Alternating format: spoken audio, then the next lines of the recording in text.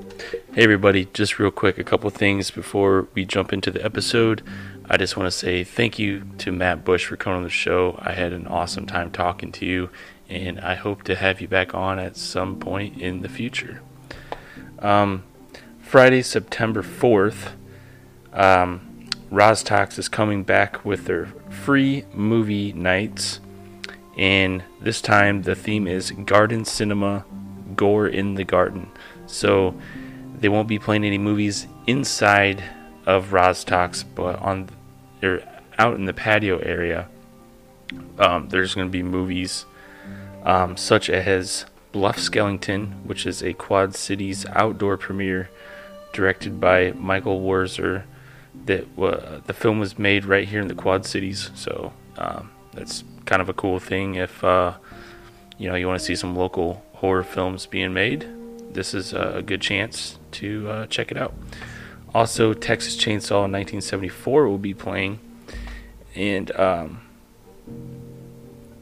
that's going to be in the garden screen area, and then the patio screen area. The films The Stuff and They Live will be playing. So it's a free event, everyone. Definitely check it out if you're in the Quad Cities area. It's going to be at Roztalks in Rock Island, Illinois. And the films start at 8:30 and ends, says 12 a.m., but it might be a little later than that. So there's, quite a few movies being played. So it's going to be a great time. Check it out, guys. Jason, one of the guys that puts it on, he's a friend of mine, and he always does a terrific job. And he also has some merch for sale, possibly. You can buy like movies, t-shirts, stuff like that. So it's a really cool thing that he puts on, and definitely check it out, guys. And so as far as this episode goes, if you're not familiar with Matt Bush, he is an amazing illustrator, and I think I plug in a couple times his website, but I definitely encourage you guys to check out his artwork, and I'm sure he has some for sale in his store, so definitely check out his store, guys. He's got some awesome stuff in there. So without further ado, I hope you guys enjoy this episode, and it's a really good one, so enjoy, guys.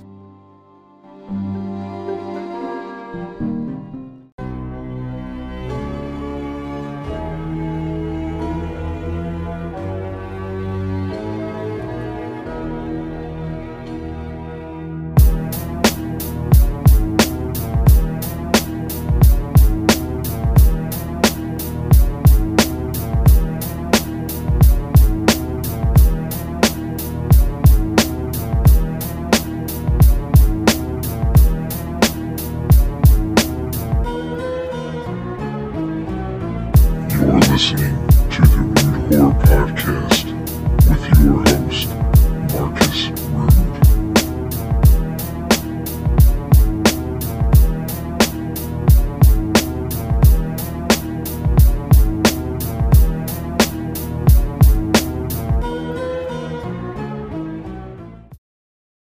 Hello, everybody. You're listening and watching the Rude Horror Podcast. I'm your host, Marcus Rude, and today's special guest is a director, actor, writer, illustrator. Are you still the rock and roll illustrator? Sure, I'll take that. Absolutely. Matt Bush is here. How are you doing, Matt? I'm doing great. It's awesome to be on your podcast. Thank you very much for having me. Awesome. Yeah. I'm glad to have you here.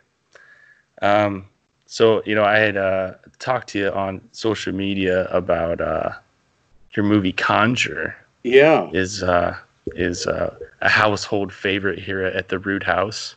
Oh, that's great. And especially for like an indie film, we just thought it was really great. And it takes a lot for my wife to be impressed, and she really enjoyed it. So I think you did a good job. Awesome. That's good to hear. It's really interesting to talk about it because that movie came out in 2006, right before the big explosion of, I'm trying to think, maybe MySpace was around at that point, but it was really before social media kind of as we know it today, and before, podcasts or anything like that. So we had attention in magazines and newspapers and radio stations and stuff like that. But we kind of missed all of the cool social media opportunities and podcast opportunities that are out now. So it's really cool to kind of revisit this project from a while back and to chat about it in a podcast. It's kind of cool. Right. Yeah. And I'm excited to talk about it. Before maybe we get into Conjure, I wanted to ask, what got you into the horror genre? Gosh, I've been into it since I was a little kid, and part of it was I come from kind of a conservative background where my parents didn't want me watching horror movies, Mm-hmm. So, of course, as a kid, what do you absolutely want to watch? You obviously want to watch what you're not supposed to. So so whenever my parents were out of the house, it was convenient on one of the local channels here. They used to have this thing called Creature Feature, and they would play horror movies in the afternoon. And it was great for a little kid like me, because if they were on at night, it probably would have been maybe a little too scary for me at a young age. But in the afternoon, I could kind of handle it, and a couple of nightmares here and there, but nothing too crazy. And I just absolutely fell in love with the genre. The Awesome. Thrill of being scared is, there's the safety of knowing that it's just a movie, or it's just a book if you're reading, a scary book or a scary comic or something like that. But I think the getting that adrenaline rush, it's just something that we're addicted to. Mm-hmm. Isn't it funny? Like when you're a kid, it's almost like you believe everything you see. So like when you first watch, something scary, like a horror movie, you almost think like, oh my God, like, did that happen? Like, is Jason really killing those counselors? Right. Or even in terms of something paranormal, that ghosts could exist, or people, zombies. Can people really be resurrected from the dead? All of that just really gets it's terrifying, and it gets your creative wheels turning, for sure. Right, for sure. I've got this theory that I tell people sometimes, that the things that we are afraid of when we're kids, we often grow to love when we're adults. So obviously things like horror movies, something that scares us, obviously we love that when we get older. But there's also things like when I was a kid, again, I come from a background where I had to go to church a lot, So anything that wasn't Christian was automatically Satan, right? Mm-hmm. So one of the things that when I was a kid, whenever I would see Hindu statues, like a Shiva that's got like all the, the arms, and like some of them are holding daggers and stuff. And a lot of times the Shiva face is going, with the tongue hanging out and stuff. To me, and I was told, hey, if it's not Christian, it's absolutely Satan. So I was just like, oh my gosh, that's the most terrifying satanic statue I've ever seen. Or even the Ganeshas, which are, it's all about positivity and good luck, if you really know what, the elephants with all the arms are like. But as a kid, if you're told that's evil, I mean, the eyes look angry and stuff. So sure enough, So it's funny to me that, of course, I was terrified of Hindu iconography when I was younger, and now I think it's just absolutely beautiful. I'm not Hindu or anything like that, but I actually have Hindu statues all over my house. I just think they're beautiful, So It's kind of funny how the things we're terrified of, kind of molds us as we get older. Right. Yeah. That reminds me, I don't know why, but when I was a little kid, I was terrified of witches. And I don't know if it's from the 1990 movie, The Witches, because those witches were actually pretty scary. Oh yeah. Watching as a kid, they were pretty scary. So I don't know if that's what triggered it or what, but for some reason I was afraid of witches, of all things. And they're not that scary to me now, but as a little kid, yeah, it it struck a chord with me, I guess. Sure, me as well. Yeah, absolutely. So, so you've always enjoyed the horror genre. Was like movie making, acting, sort of like your big dream, or were you always not animator, but illustrator, into art? You know what? I did it all when I was a kid. I would write my own stories. My parents had a camcorder, and I didn't have editing software or anything like that, but I could film movies. And if I could time it just right to film a shot and then hit stop and then set up the next shot, start recording and film that, and then whatever was on videotape was on videotape. But I used to make my own movies. I used to make ninja movies and stuff, but I even made, gosh, I wonder if it still exists somewhere, but I actually made a sequel to Poltergeist. Before there was the real Poltergeist 2, I actually made a Poltergeist 2. Oh, wow. At my house with my younger sister, and tried to make things look like they're moving by themselves, and all kinds of cool spooky stuff. But yeah, absolutely, it was always it was everything: drawing, making movies. It was kind of hand in hand with all of that. Awesome, man. Yeah, I just want to say that you're an incredible or I don't know what you say, drawer. Whatever, illustrator, painter, yeah. People, whatever. Yeah, thank you. Yeah. Oh man, I was looking at some of the stills on your Hollywood is Dead coffee book, and just Awesome. seeing the renditions that you had redrawn a lot of the classic movie posters, but turned them undead or just a little twist of horror in them. And I really dug it, man. That's really Thank cool. you. That was actually a lot of fun to do. And part of it was, it was kind of twofold. One, because, my love for zombies, who doesn't love zombies? And so to take something that people love and to make it all zombie-like, was a guilty pleasure. But also my fascination with movie posters, and especially from when we were kids, it seemed like movie posters were always illustrated, and I just always loved that look. And so to revisit some of those classic posters and try to duplicate the techniques from some of the masters was just so much fun. It was a riot to do all of those. Awesome. Yeah, I'll edit a little bit out if I need to keep the flow a little smoother. That's cool. Awesome. So I know like this isn't quite horror related, but it's interesting to me that I seen that you had done some work on The Matrix. Yes. Could you maybe elaborate a little bit on what you did with The Matrix? Yeah, I have a great story about working on The Matrix. And what happened was I had an agent that I was working with when I was living in Hollywood. And this agent was doing primarily movie work. So I was working on different movies. And I was already working with Lucasfilm on a bunch of Star Wars material for a lot of the books.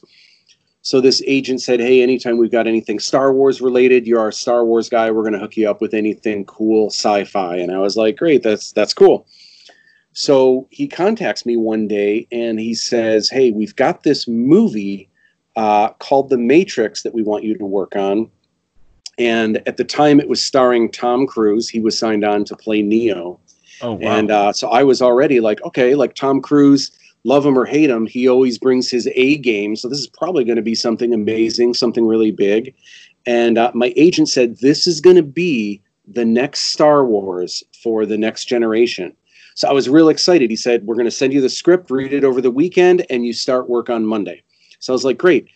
So I get the script, and I'm kind of expecting, since my agent said it's going to be Star Wars for the next generation, I'm thinking there's going to be awesome robots, and there's going to be this villain that wears, all black and like breathes heavy, and there's going to be like planets blowing up and just like all of the really cool things that make Star Wars what it is.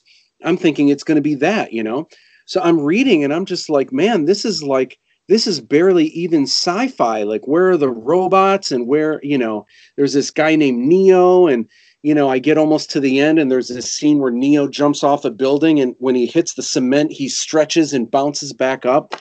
And I'm just like, this is the dumbest thing I have ever read. I can't believe how, like, no one is going to like this. Like, why would anyone think this is the next Star Wars, So I actually only worked on The Matrix for a week, and I got to help design some of the post-apocalyptic material with the, I think they're called the Sentries, with the weird tentacles, the metal tentacles that go behind it and stuff.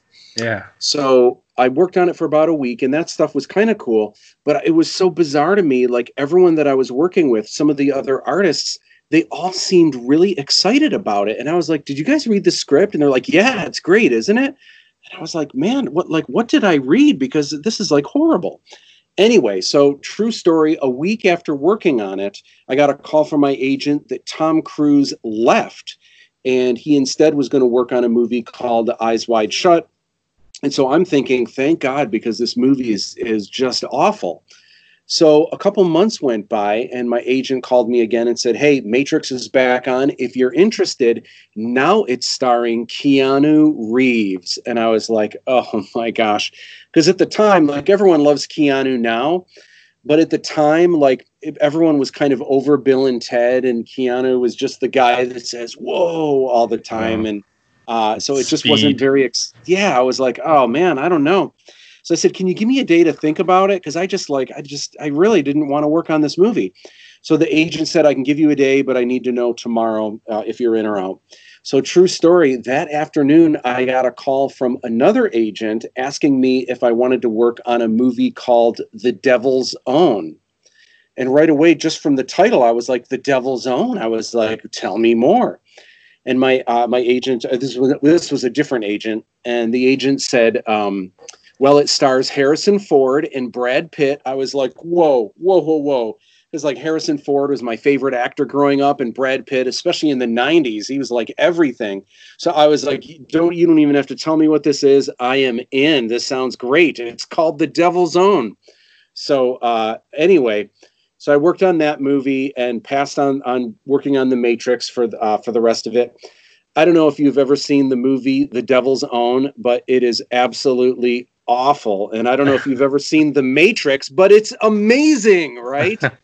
So the reason I love telling that story is a lot of times I share this like with my students and stuff. Your job as someone creative is to try to take what's there, try to have a positive light looking at it, really try to see what's good. A lot of times, like, even if you're working on advertising, you might be working for something dumb that you think is dumb, like Charmin toilet paper. Like, oh, great, we've got the toilet paper campaign. Wow, this is going to be fun.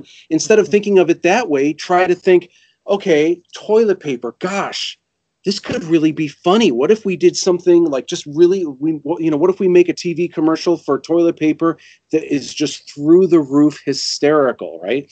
And try to just find what's good in it. And so when I read the Matrix script, instantly, because I could tell it was nothing like Star Wars, I didn't want to like it. So I wasn't reading it with an open mind. And so that was a great lesson for me. Like, anytime I do, like, if I sign on, if it's going to have my name on it, if it's something I'm going to be a part of, try to find what's good. Or if it's not good, what can I bring to the table that will make it better? And so The Matrix, as much as it was a bummer at the time, it was a great life lesson for me to always do my best and to try to give it my best shot, Right. Yeah. And, I could see where you're coming from, because if I was reading the script for The Matrix, it was more visual based, how they created the story. So with their dialogue, I could see how it would be really boring on paper, Yeah. because how they present it visually is what really captures the movie. Oh yeah. And So some of the shots were groundbreaking and stuff, and they really captured something in a way that had kind of never been done before. So if you've never seen The Matrix and you read that story, it just sounds ridiculous for sure. And but it was a great lesson for me. I mean, because when I saw it, it was funny when I watched it because I was like, man, it's all coming back to me. Like I knew what was going to happen next, but instead of it being stupid, I was like, this is fantastic. Like, how did I not see this? Right. It's so funny. Yeah. It's kind of a cool life learning experience. Yeah. Yeah. So I was looking at some of the stuff that you've worked on. Like The Crow, did you work on like the comic book, or did you actually work on parts of the movie? You know what? For The Crow, I actually just worked with a couple companies for licensed products. So I did a number of things. I know I did a Crow wall scroll, which is this big poster-sized silk screen wall scroll. I actually have the original hanging up upstairs in my in one of my hallways, and I also did some trading cards for The Crow. And I'm trying to think. I thought I did something else. I thought there was one more thing. I never did anything for the comic books. So it was all stuff based on the movie, all stuff that tied into the movie, because it was all Brandon Lee related. I think all the stuff that I worked on, but it wasn't actually for the movie itself. Oh, okay. Yeah. Was it maybe like toy license material or something like that? Something that I did. I might have done some packaging for. I thought there was something else, but it's escaping me at the moment. It'll come back to me. But there was something else. I know there's trading cards for sure. Yeah. Yeah, I'm sure there's some comic book adaptations around the movie. Yeah. And it's interesting when a lot of times when you do art that's licensed for the movies, you might do artwork for, say, a wall scroll, but then they usually have the right to use that wherever you want. So you might see that artwork again on a coffee mug or, who knows where else. And same for the trading cards. So sometimes I'll see it at shows. Fans will bring me something that they have, and it'll be the cover of a book, or it'll be a sticker or something like that they want me to sign. And I'll be like, I've never even seen this. I had no idea this even existed, Huh. But what's the most interesting item that a fan has brought you to sign? So maybe something that maybe you didn't know existed, or well, it's always really cool when fans show me tattoos that are based on artwork that they did. So that's really cool. But some of the most interesting are there's been some T-shirts that are from Japan and other countries that weren't available here. And so Star Wars, most people know me from my Star Wars work. So that's some of the material off the top of my head. But I remember when I was in London, someone had a Japanese Boba Fett T-shirt that they got in Japan, and it's officially licensed, like real Star Wars shirt, but it's just something that wasn't available here in the States. And it used my artwork from something. I think it was from one of the trading cards that I had done. This Boba Fett, and it was awesome. It had Star Wars in Japanese and all this other kanji and stuff. And I've been looking for it because I really want this shirt, but I haven't been able to find it. And then there's also some Star Wars shirts that were in TJ Maxx, but in the UK. So they're not in TJ Maxx here, but some other stuff over there that looked really cool, and I wanted to get my hands on. But you see stuff all the time. It's pretty fun. It's pretty cool. That's awesome, man. Yeah, I would love to see. I mean, I'm not an artist or anywhere near you, but I can only imagine it's really cool just to see people from all over the world bringing items of stuff that you had worked on, and like the official licensed Star Wars shirt. Like that's pretty amazing. Thank you. It has been an awesome ride. I'm very, very lucky, but also just super grateful for everyone that's been so supportive, and even like to be on this podcast right now is super cool. And the fact that you're interested and that people will want to listen is super cool. Yeah, man. Yeah, I guess I ramble about this sort of same topic every episode, it seems, but like, I just started this podcast last October, and this has just been so much fun. I think my wife just got tired of me talking about horror movies to her, and I didn't want to just not talk about horror stuff because I'm really interested in horror movies and stuff. So starting this podcast has really opened the door for me to just talk about horror movies, and gives me I guess a reason to talk about them. And, yeah. It's kind of like an outlet, so to speak. That's fantastic. That's great. So, yeah. But yeah. Anyways, not to ramble on about me. I know that you're working on a action sci-fi film right now, Aladdin 3477. Yeah. I do want to talk about that movie, but something I want to know is, do you plan on going back to the horror genre anytime soon after your next big project? Or that's a great question. So I am knee deep. We have finished filming 3 feature films, and it's called Aladdin 3477, and it's probably classified as like the sci-fi action kind of genre, but make no mistake, since this is a horror podcast, these Aladdin movies are not your grandmother's Aladdin movies. I probably wouldn't classify them as horror, but they are dark, and they are not for kids, and they're action packed, and there are parts that are whimsical. There's no singing or anything like that, but they are bloody, they are brutal, and there are some parts that are downright horrific. And in fact, in the second movie is the darkest, and it happens to be what I've been working on the most this summer.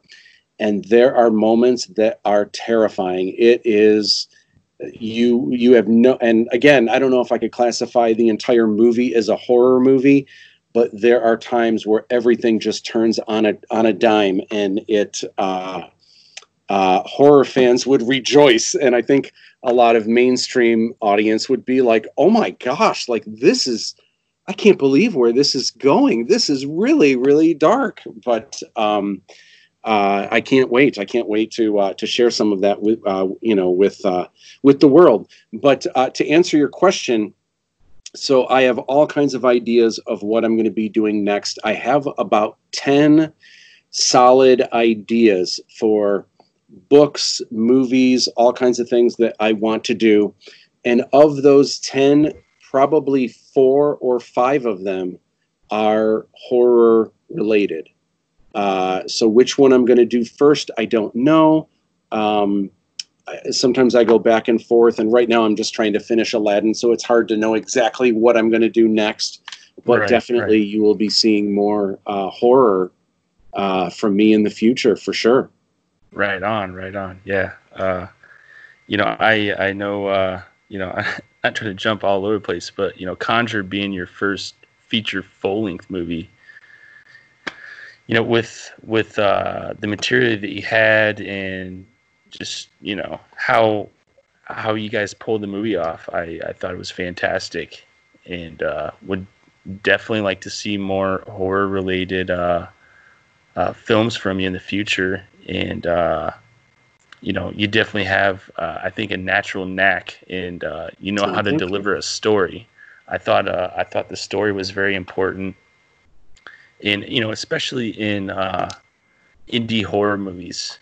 I think a lot of indie horror movies lack the story driven, story driven scenes. They kind of lack in that, and they kind of just push more on like the gore and blood and guts, creature effects, stuff like that. Which that's not a bad thing. I do like seeing story build aspects of films, and even like the special effects that you guys had in Conjure, I thought were really cool. I still wonder how you guys still did the whole ghost scenes. Yeah. I'm sure that's probably Awesome. movie magic, but I thought that was really interesting. Oh, awesome. So it's interesting in retrospect. So when Conjure came out, to say that the movie had mixed reviews is an understatement, because there were some people that really appreciated what I had done. They thought it was creative, but there were also people that just hated it and gave it scathing reviews. Which is all, and you know what? Everyone's obviously entitled to an opinion, and they weren't wrong with some of the things that they had issues with. I learned, in addition to getting thick skin, I learned so much from that whole experience, from making that movie, from the good reviews and the bad reviews, and everything that went into it.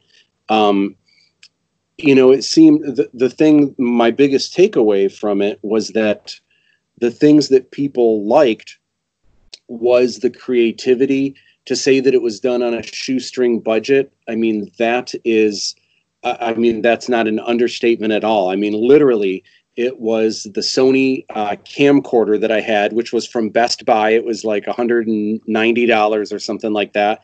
I had a tripod from Meijer. I don't know if Meijer exists. It's kind of like a Walmart, but smaller, if they have those in your area. It's like a supersized grocery store. I had this cheap, $27 tripod, and I had a blue light, like literally a blue light bulb, like a party light that I would put in a lamp, and I would just conveniently put it wherever I wanted to light things blue.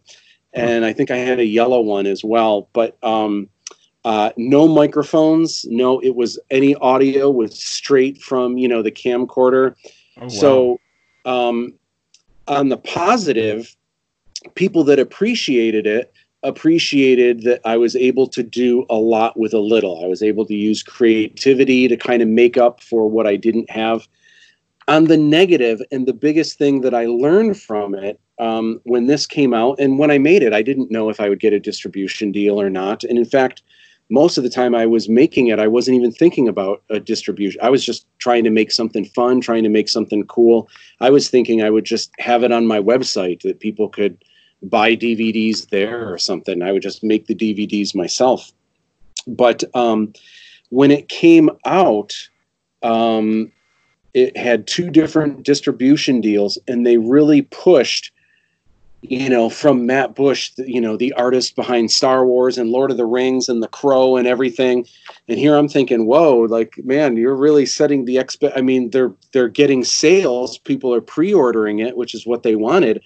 But man, I hope people aren't going to be let down. Like, they're really making it sound like it's going to be this huge production, when in fact it was just kind of super indie. And so when it came time for people to review it, it was one of two things. It was either like you, where you could kind of see what I was doing, trying to make a lot with a little, or it was people, that were grading it, judging it. I think the week that it came out in video stores, it came out the same week as Peter Jackson's King Kong.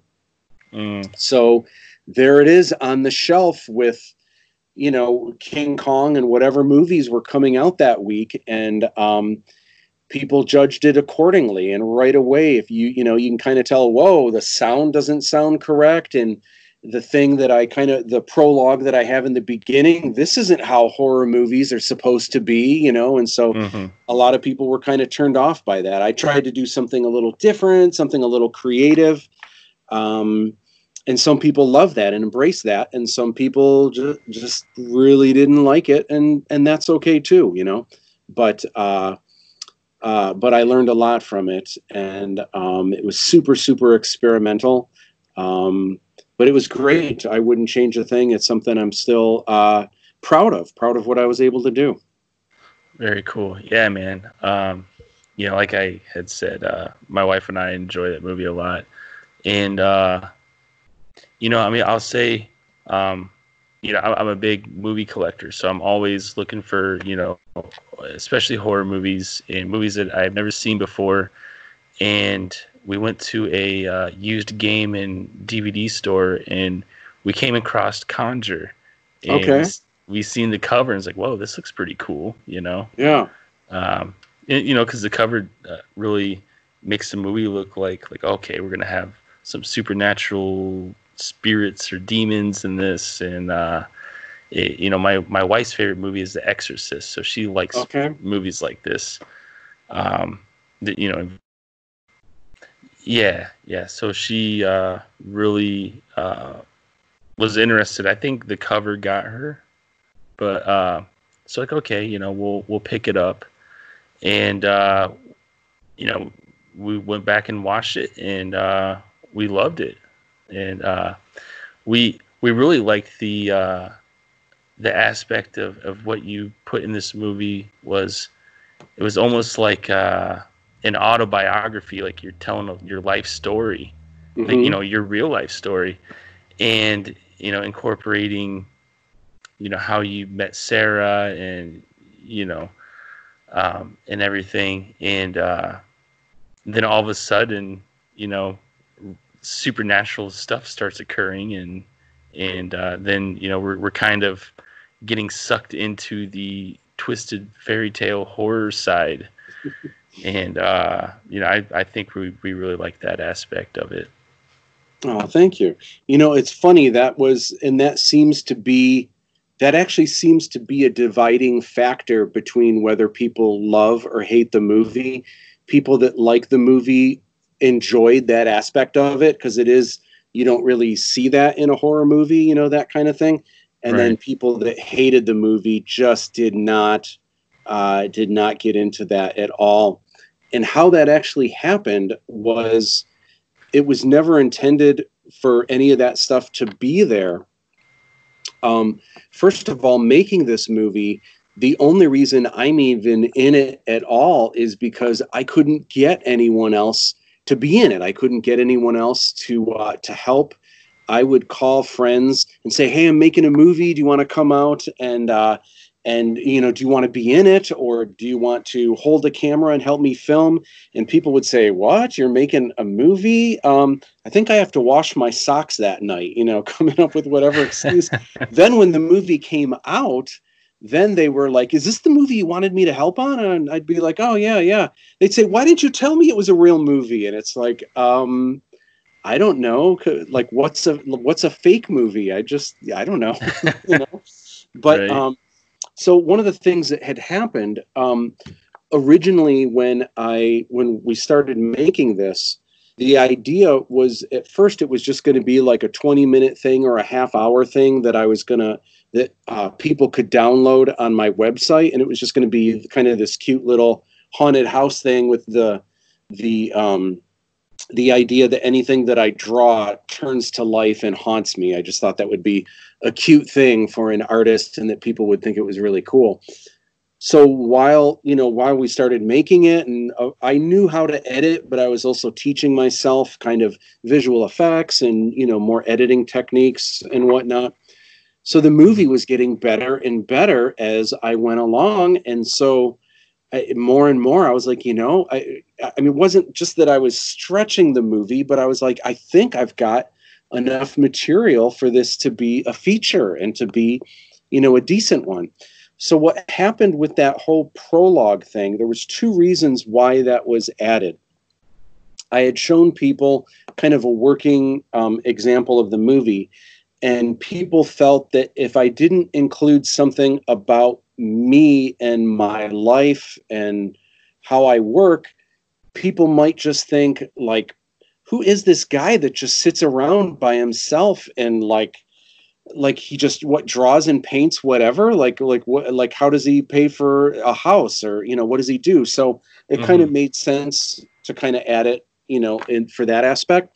And then the other reason was because the whole idea with Sarah and I in the story was that as we get dragged along through this adventure, we were going to be kind of not really at each other's throats, but it was going to be really testy kind of with the relationship, so that when we do have the happy ending, like people want us to kind of be together and to have this happy ending. Well, without that prologue, I realized, oh my gosh, we had only filmed each other kind of moody around each other and not really getting along and stuff. So it was just kind of odd. And anyone watching it without that prologue would be like, man, these people don't even like each other. Like, just, who cares, kind of thing. So it made sense to add a prologue. And because Sarah was my girlfriend at the time, I actually had footage of us, during happy moments, like swimming in a lake and all this, all this other fun stuff. So it just made sense to put in there. I thought it was really creative. I thought it was really different. And some people love it. And then some people just really felt like, oh my gosh, it's the Matt Bush show. Like, this isn't a horror movie, but to each his own, Right. Yeah. It's a very unique way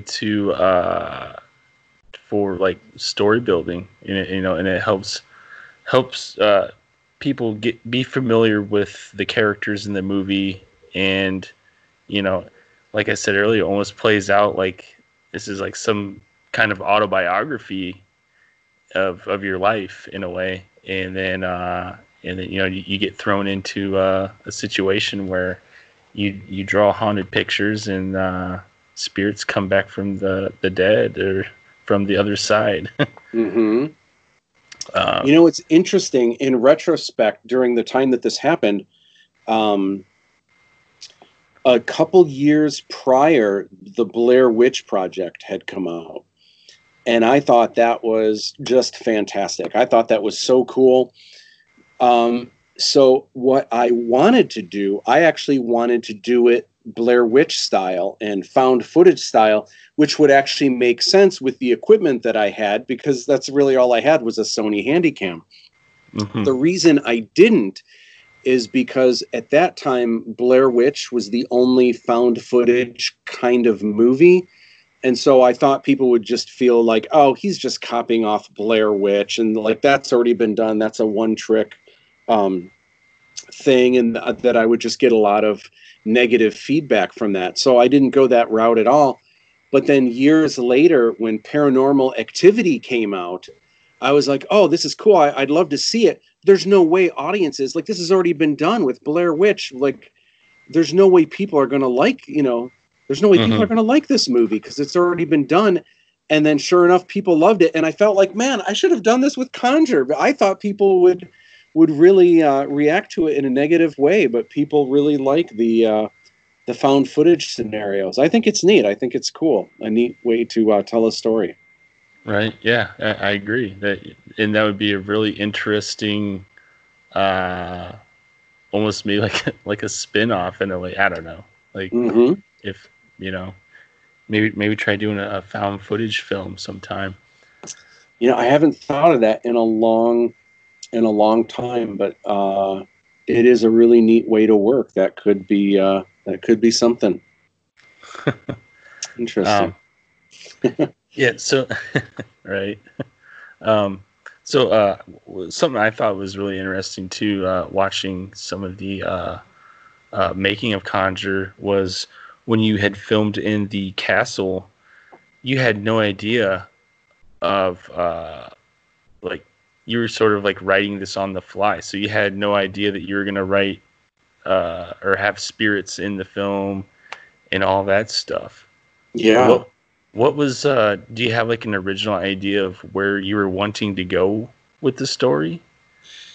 Yeah, well, it was really, it was like you said, it was on the fly, and we went to Sarah and I went to my manager's house. Well, actually, we went to Los Angeles, and I think I had some business, but we were going to stay there, I believe, for 2 weeks is how long we were there. And my manager at the time said, "Hey, why don't you stay with me? You can stay in my castle." And I thought, like everyone calls their house a castle. So I'm like, okay, yeah, whatever. And then we get there and it's like a miniature castle. It's beautiful. By the way, an interesting fact, that house is now owned by Kat Von D. Oh And wow. and that's her house. And it was beautiful then, but now it's like immaculate and it's all like painted red inside and it's all gothed out. And it was really cool when we were filming there, but now it is awesome. It is really, really cool looking. Oh But wow.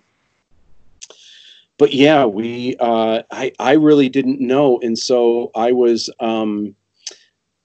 we were on vacation, so I made it. I remember making a deal with Sarah that we would go and do, I think we still went to Disney and we ended up getting tattoos and we had like a bunch of stuff we wanted to do.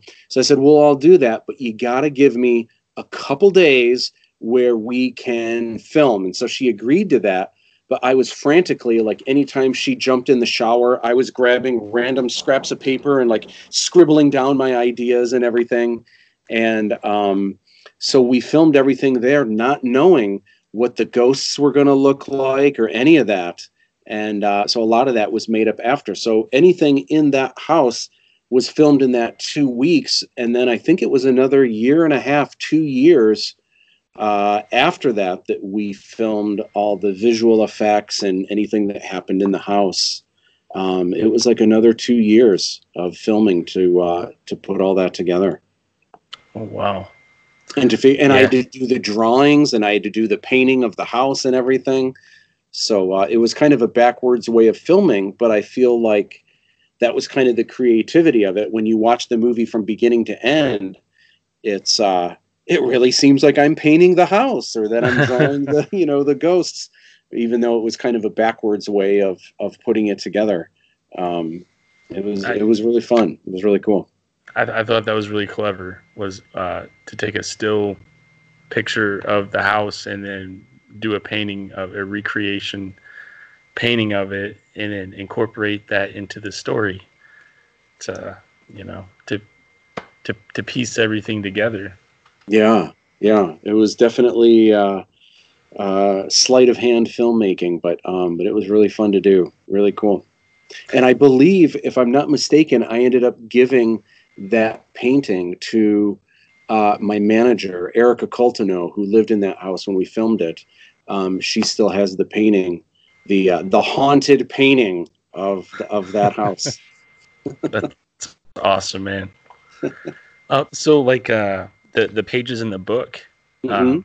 did that take a long time to make, or like when you draw stuff, does it usually take months, or can you draw things up pretty quick?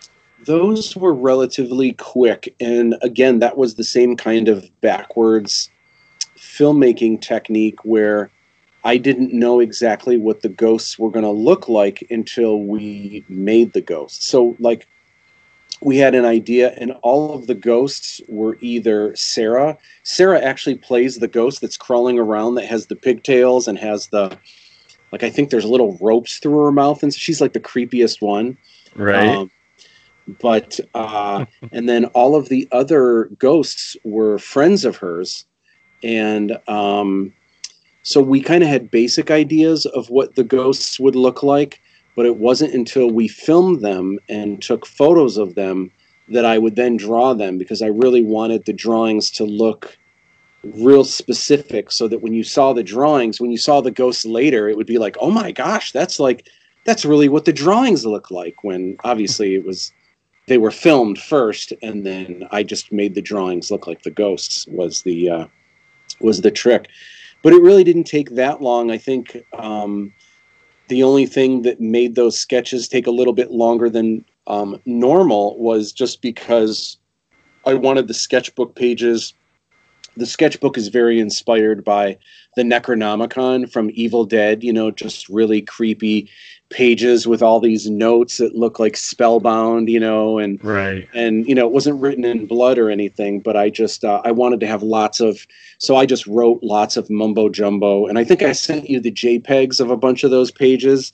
So Yes. a lot of it is just kind of, I knew no one would actually be reading it in the movie. You wouldn't have time to read it. So a lot of it, I think I haven't read those pages in a long, long time. So it's probably just, mumbo jumbo backstory to some of the ghosts and stuff. Right. Yeah, I thought it was very cool. In something that I want to know, I don't know why, but I really don't want to spoil anything. Oh, that's okay. Anything to get, if people are interested in the movie and stuff, that's great. And you know what they've had? Alert. How many years has it been out? It's been out for 14 years. So I think at this point, I think spoilers are okay. All right. Well, yeah. Spoiler alert, guys.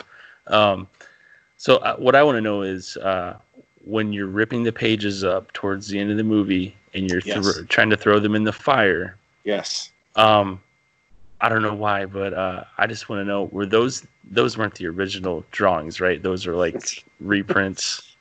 It's a great question. Yeah, they are not the actual drawings. And I believe, if I'm not mistaken, I'll have to look and see if I can find that sketchbook. I did rip out the actual pages. So the scene where I'm ripping them out, that was the actual pages of the sketchbook.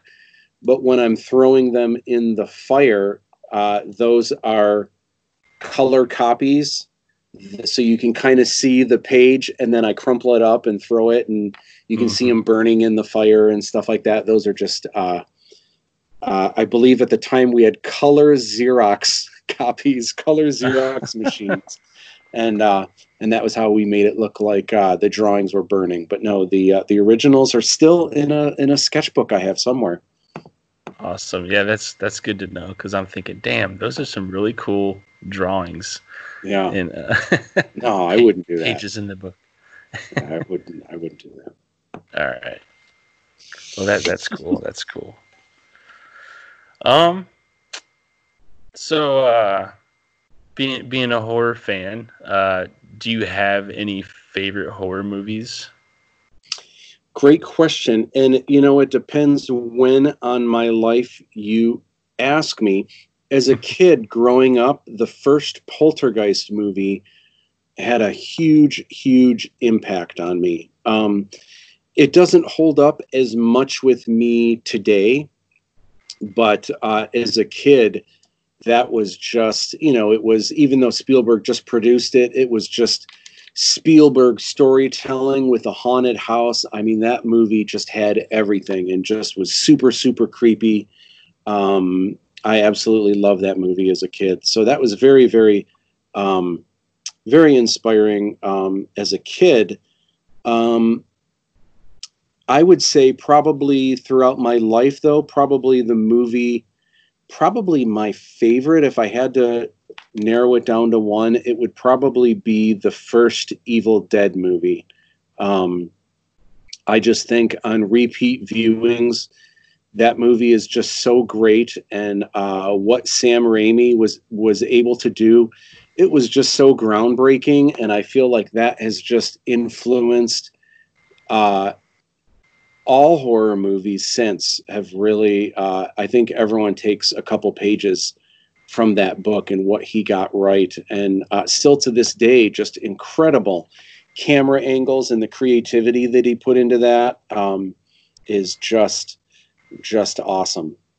Right. Yeah, there's a lot of unique shots in that movie. And yeah, man, I agree. Like, Poltergeist is a good movie. Mm-hmm. I wouldn't say it's my favorite, but I can respect your opinion. Mm-hmm. And but yeah, Evil Dead, that's definitely up there for me as well. The story is so unique, and I think it's probably the original horror cabin movie. Mm-hmm. I mean, you could say like Friday the 13th, but I mean, as far as like confined into confined into one cabin and making it really scary. I think Raimi pulled it off. Yeah. You know, it was, and for me, it was really, when I saw it at a friend of mine's house, this girl named Colleen. And I can't remember if she had it. She must have had it on video cassette or something. And I was definitely too young to see it. But at that time, most of the horror movies that I had seen, again, were like creature feature, you know, Channel 50 with, you know, commercials. So anything. And these were all like old school, like horror movies from the 50s and 60s that were kind of cheesy. I had also seen some things like The Exorcist and probably Rosemary's Baby, which was another, you know, super creepy movie. But I had never seen anything like Evil Dead that was that gory, and that, like, the pacing of it was just, it was unlike any, I mean, it was just breakneck speed for, at the time, there was nothing like it. And it was just, I just couldn't believe, and it was in the afternoon that I saw it, and I just, like, my mind was blown. I was terrified, but also I loved it. And I was creeped out, but also laughing, and just like, what a great movie. But, it was fantastic. Yeah. It's one of the few movies, you know, I guess would say trilogies, you know, like with Army of Darkness being more of like a horror comedy. Like it's one of the few trilogies I know that really starts off serious, and then by the end it's just so wacky and slapstick. And well, to me it seems like the first one is probably the scariest. The second one has a lot more humor, so the second one to me is almost like a comedy, and then the third one also comedy, but like an adventure movie. It's just it's so bizarre, but interesting what he did. And Sam Raimi grew so much through making those movies. I really love Drag Me to Hell is also, even though it's basically Evil Dead all over again. I absolutely love that movie. And also for superhero movies, Spider-Man is my fave. And I gotta say, as much as I like all the Spider-Man movies, and even the new ones with Tom Holland are cool, but side by side, when you compare action for action and shot for shot, the Sam Raimi Spider-Man movies are the best. You know, maybe not the third one I didn't care for as much, but especially the first two, those are the best Spider-Man movies there are. Hands down. You know what? I have to agree with you as well. And I know a lot of people always, I don't know why they always talk shit about Tobey Maguire and, you know, his Spider-Man trilogy. But, you know, I'll agree. The third one wasn't the strongest. Probably, you know, the first one's probably the strongest. But, you know, yeah, I enjoyed those as well, and I honestly haven't seen the newer ones yet, so I almost don't want to give them a chance, because, you know, I'll watch the Sam Raimi ones. Yeah. The new ones are good, but there's something about Sam Raimi when he does it, and I saw this video that was comparing one of the new Tom Holland movies to the Sam Raimi movies. And the difference in action is just incredible, where the Sam Raimi movies, everything is just super dynamic. And to me, that's what Spider-Man is. Spider-Man is dynamic, where the newer movies, the special effects are great, but it's like Spider-Man swinging across the screen, you know, sideways like this, where Sam Raimi would have been, you know, like this, right out at the camera or something, you know. And Sam Raimi really was channeling comic books and what made comic books exciting. But to each his own, you know. For sure. So I know Aladdin 3477 is your newest project. Is there Mhm. anything new that you can discuss about your upcoming movie? Well, it's a trilogy of movies, and I'm in the process of working on all three. And the reason why is I want to release them, if possible, 1 year apart, similar to how the Lord of the Rings trilogy was released. Um, I could just focus on the first movie and release it much, much sooner. But then people are going to have to wait, for the second movie and then wait again for the third one. And also with these movies, there are going to be books. There may be collectible statues, and there's going to be stickers and all kinds of, keychains and all that fun stuff. It really is going to be. These films are the biggest thing I've ever done. I'm really excited about them. But once they start coming out, I really will want to focus on the promotional side of things and all of the licensing that'll come with it. So, with that, I really want to get, even if all the visual effects aren't done, I want to have all three edited, ready to rock and roll. So once I pull the trigger, I can confidently release them, hopefully a year apart. I think that would be cool to do it that way so people don't have to wait as long. And it's very similar. The story is nothing like Lord of the Rings, but it's similar in scope. It's this giant epic to where I don't think people like Star Wars or Indiana Jones. I don't think people would want to wait 3 years in between each one. It really is kind of Act 1, Act 2, and Act 3. So the closer I can get those together, I think people will enjoy them more. Right on. So that's the plan, and that's where I'm at. Awesome, man. I had read somewhere that I think one of the actors that has worked in the movie was also in one of the Star Wars movies. One of the I can't remember which one, but I think his name's Nemo. Amar Nemo. I don't think he's been in a Star Wars movie, but he's been in a bunch of stuff. He was in Batman v Superman. Oh, okay, that's where a couple, I think one of our actors, James Polony, was in the recent Red Dawn. Our princess, Christy Dumar now, she was in Real Steel with Hugh Jackman and Evangeline Lilly. So we've got a couple, but small parts, blink and you'll miss them kind of things.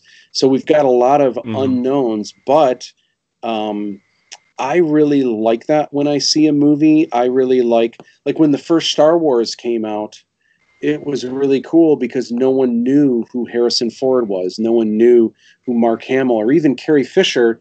She was Debbie Reynolds' daughter, but no one really knew who she was, And people maybe recognized Peter Cushing and Alec Guinness, but otherwise, when you were watching that movie, you weren't watching Mark Hamill and Harrison Ford. You were watching Luke Skywalker and Han Solo, Right.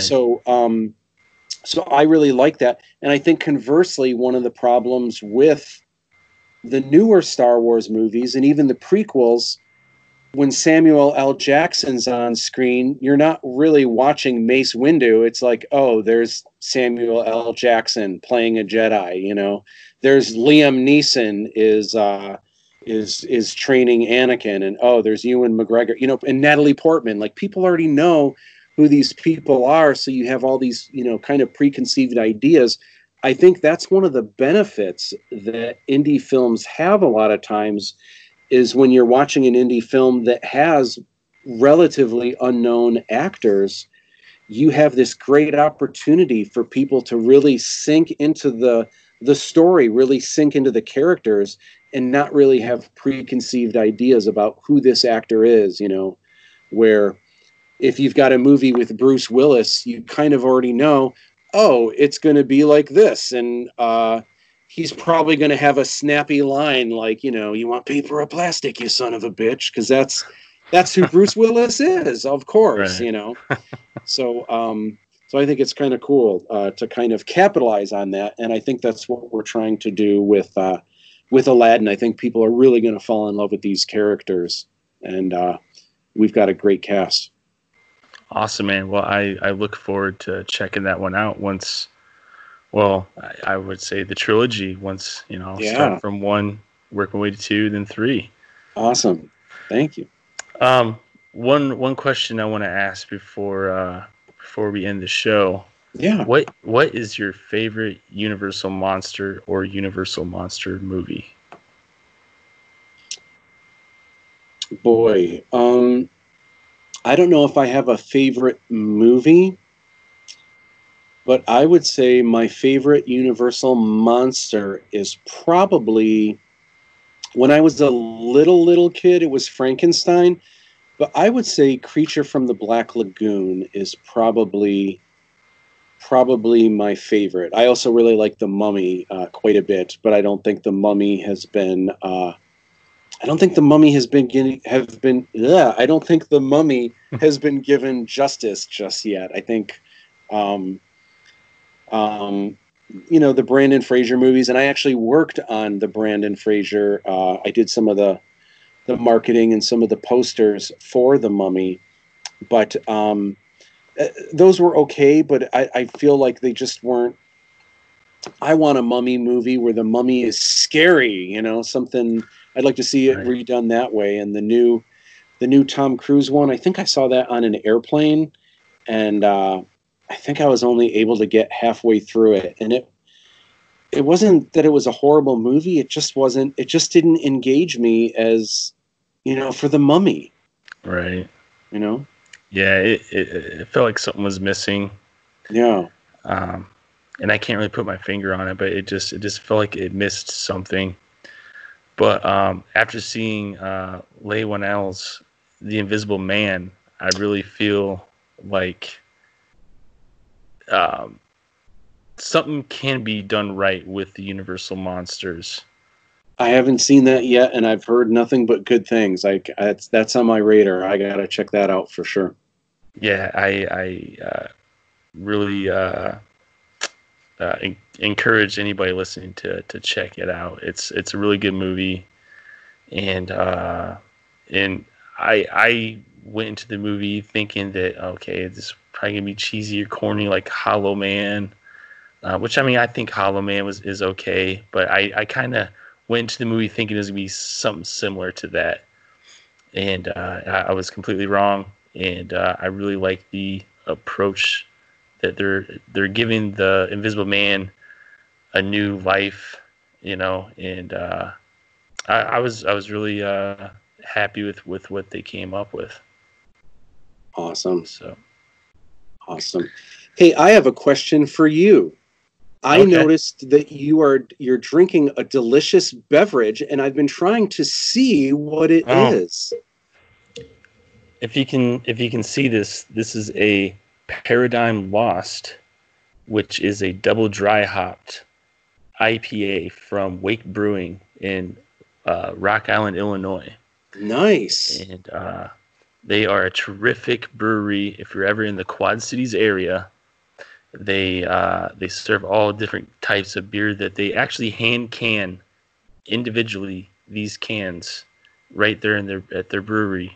Wow. And one at a time. They even have the machine right behind the bar, and you can see the machine that they use. Yeah. And it's very cool. It's mostly a metal themed bar, but once COVID is gone, they host a horror trivia night every third Thursday of every month.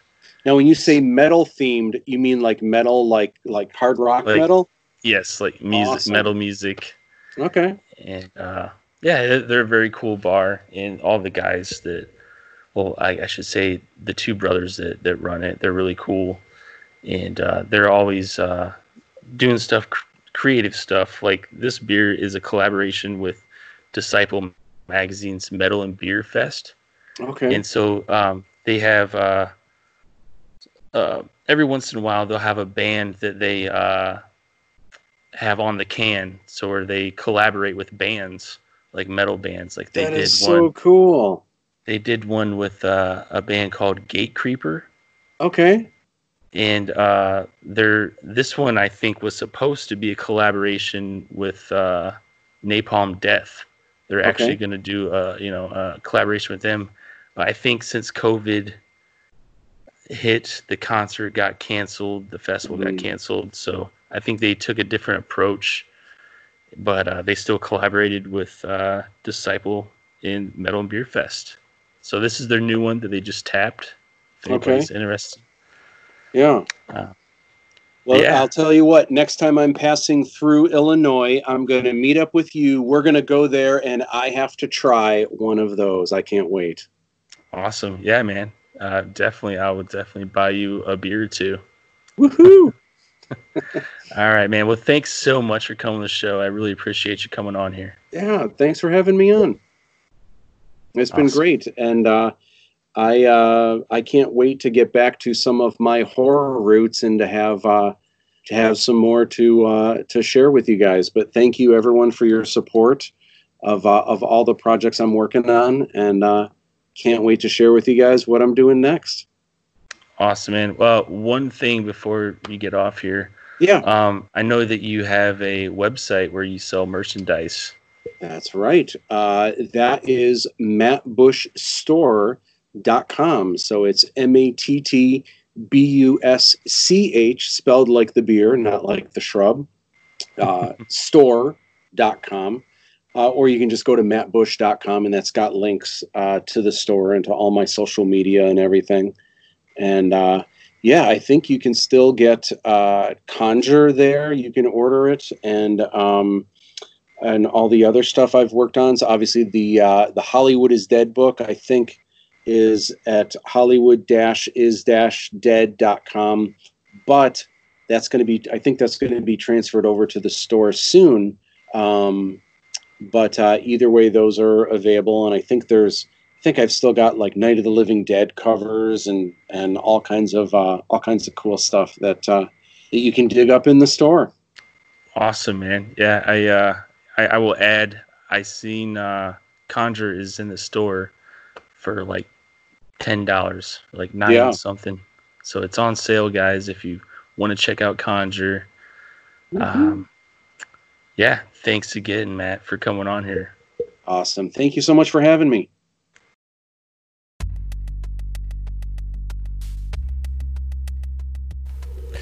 Well, I just want to say thank you all for checking out this episode. I had a lot of fun making it. And again, just want to say thank you, Matt Busch, for coming on the show. It was a real pleasure having you on and talking about the horror genre and all the stuff that you have worked on and currently are working on. So definitely would love to have you back on at some point. And again, I just want to thank Wake Brewing for being a sponsor. And if you haven't checked out Wake Brewing, they are a brewery in Rock Island, Illinois. They make terrific beer, and they just made koozies for their 16-ounce to-go cans. So that's one thing that you can add to your Wake Brewing arsenal. And they look pretty cool. They got their logo on there, and just a cool, fun design. I just want to mention Pallbearer Press. They are a terrific horror clothing apparel company. If you're not familiar with them, check them out. Man, they have some awesome merchandise. That's where I usually get my horror long sleeves and my horror trucker hats. The quality of their stuff is just amazing. So go check it out. I think their newest line of clothing is stuff from the movie They Live. So if you're into They Live, they got some new horror merch for you. Go check it out at www.pallbearerpress.com. I also want to mention Midwest Monster Fest. They are a horror and pop culture convention that will be at the Rust Belt in East Moline, Illinois, next year, September 3rd, 4th, and 5th. It got postponed this year, obviously, because of COVID, so they're coming back next year. And a lot of the guests that they had lined up for this year are going to be returning guests. So that's awesome. And who knows, we might even see some new guest announcements within, the next year or so. So keep your eyes peeled. Go follow them on social media at Midwest Monster Fest on most of the social media platforms. Or you can go to the website at www.midwestmonsterfest.com. Snag your tickets early, and then that way you can just forget about it until next year and think, oh yeah, I'm going to go to this event in East Moline, and it's going to be a kick-ass time. I know I'll be there, so